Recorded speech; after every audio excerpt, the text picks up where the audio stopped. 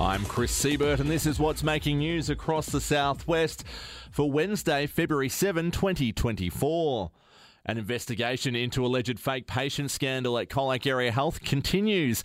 Member for Polwarth, Richard Reardon, says it's important that an inquiry happens quickly when the government, having known about this since August. Look, this was an unfortunate way for our region to be showcased to the rest of the country. It's been quite clear now. I really support a rapid inquiry into this. The government's had all this information since August 26 last year. They've had ample time. Saturday saw the launch of COPAC's 2024 theatre season, with local performers this year taking the stage to kick it all off. COPAC manager Sam Gritton says it was a fantastic way to kick off the theatre season with over 150 people in attendance. It was amazing. So we took the season launch back to a community feel and had a number of groups in, and it seemed to be incredibly successful. So we welcomed the dance schools along, so Shake It Studios, Red Door Dance and Theatre Co. and Rice. An unused road has been causing a blockage in one of the Corangamite Shire Council's biggest housing projects. The problem prompted the Shire's councillors to vote to deviate the government-owned road at a monthly meeting last week. Corangamite Shire Mayor Kate Macon says hopefully they'll be able to start on the project soon. This is our block of land in Timboon where we're unlocking Timboon for more housing blocks. That just means the project's going forward, which is great, and in leaps and bounds, and hopefully soon we'll be turning some soil down there. Decca Barwon Southwest crews are preparing for a planned burn to take place around Deans Marsh in the coming months. Before the burn takes place, you may see crews preparing the site. This may include the marking and removal of hazardous trees and clearing of control lines for the burn. Trained hazardous tree assessors use yellow tape to create a safe work environment for crews. You can keep up to date on planned burns happening near you by visiting vic.gov.au/planned burns or by calling 1800 226 226 to sign up for notifications.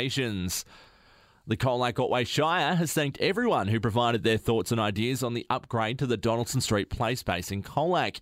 They're inviting locals to head along to a community event today to have more of a say on the concepts that have been put together based on that initial feedback.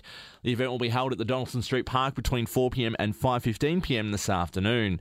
You can also view the documents and provide feedback on Council's website, with submissions closing at 5pm this Friday, February 9. Sport for Swain and McCabe, the farm machinery specialist. As the start of the 2024 CDFNL season gets ever closer, a few clubs have seen big changes in the lead up to the season. South Colac have announced that Cassie Stevens will be joining the club as a B-grade player and coach for season 2024. Stephen returns to the club after being a premiership player and coach at Birregurra. South have also announced their junior netball coaches for season 2024, with Janelle Monaghan and Brittany Monaghan set to coach the under-17s. The lights of the Reed Oval will be on display in the opening round of the 2024 Hampden Football Netball League season. The Warrnambool Blues and Koroit Saints will battle it out under lights in round one at the Reed Oval on Friday, April 5th. The clubs will play their senior football and open netball fixtures at the region's premier venue that night, with the remaining football and netball grades to be played on Saturday, April 6th. It will be the second time the newly developed facility will host a Friday night fixture. And finally, the CDCA women's competition will get a chance to showcase the best of our local players, with a date secured for a representative match against Warrnambool and District set for Saturday, March 16. This will be a 30-over-a-side game hosted locally in Colac. Star Pompey player Samantha Coxon is again committed to captaining the side, with a training squad of 20 set to be released this week.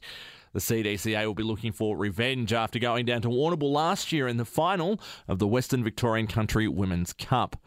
That's the latest in local news and sport across the southwest.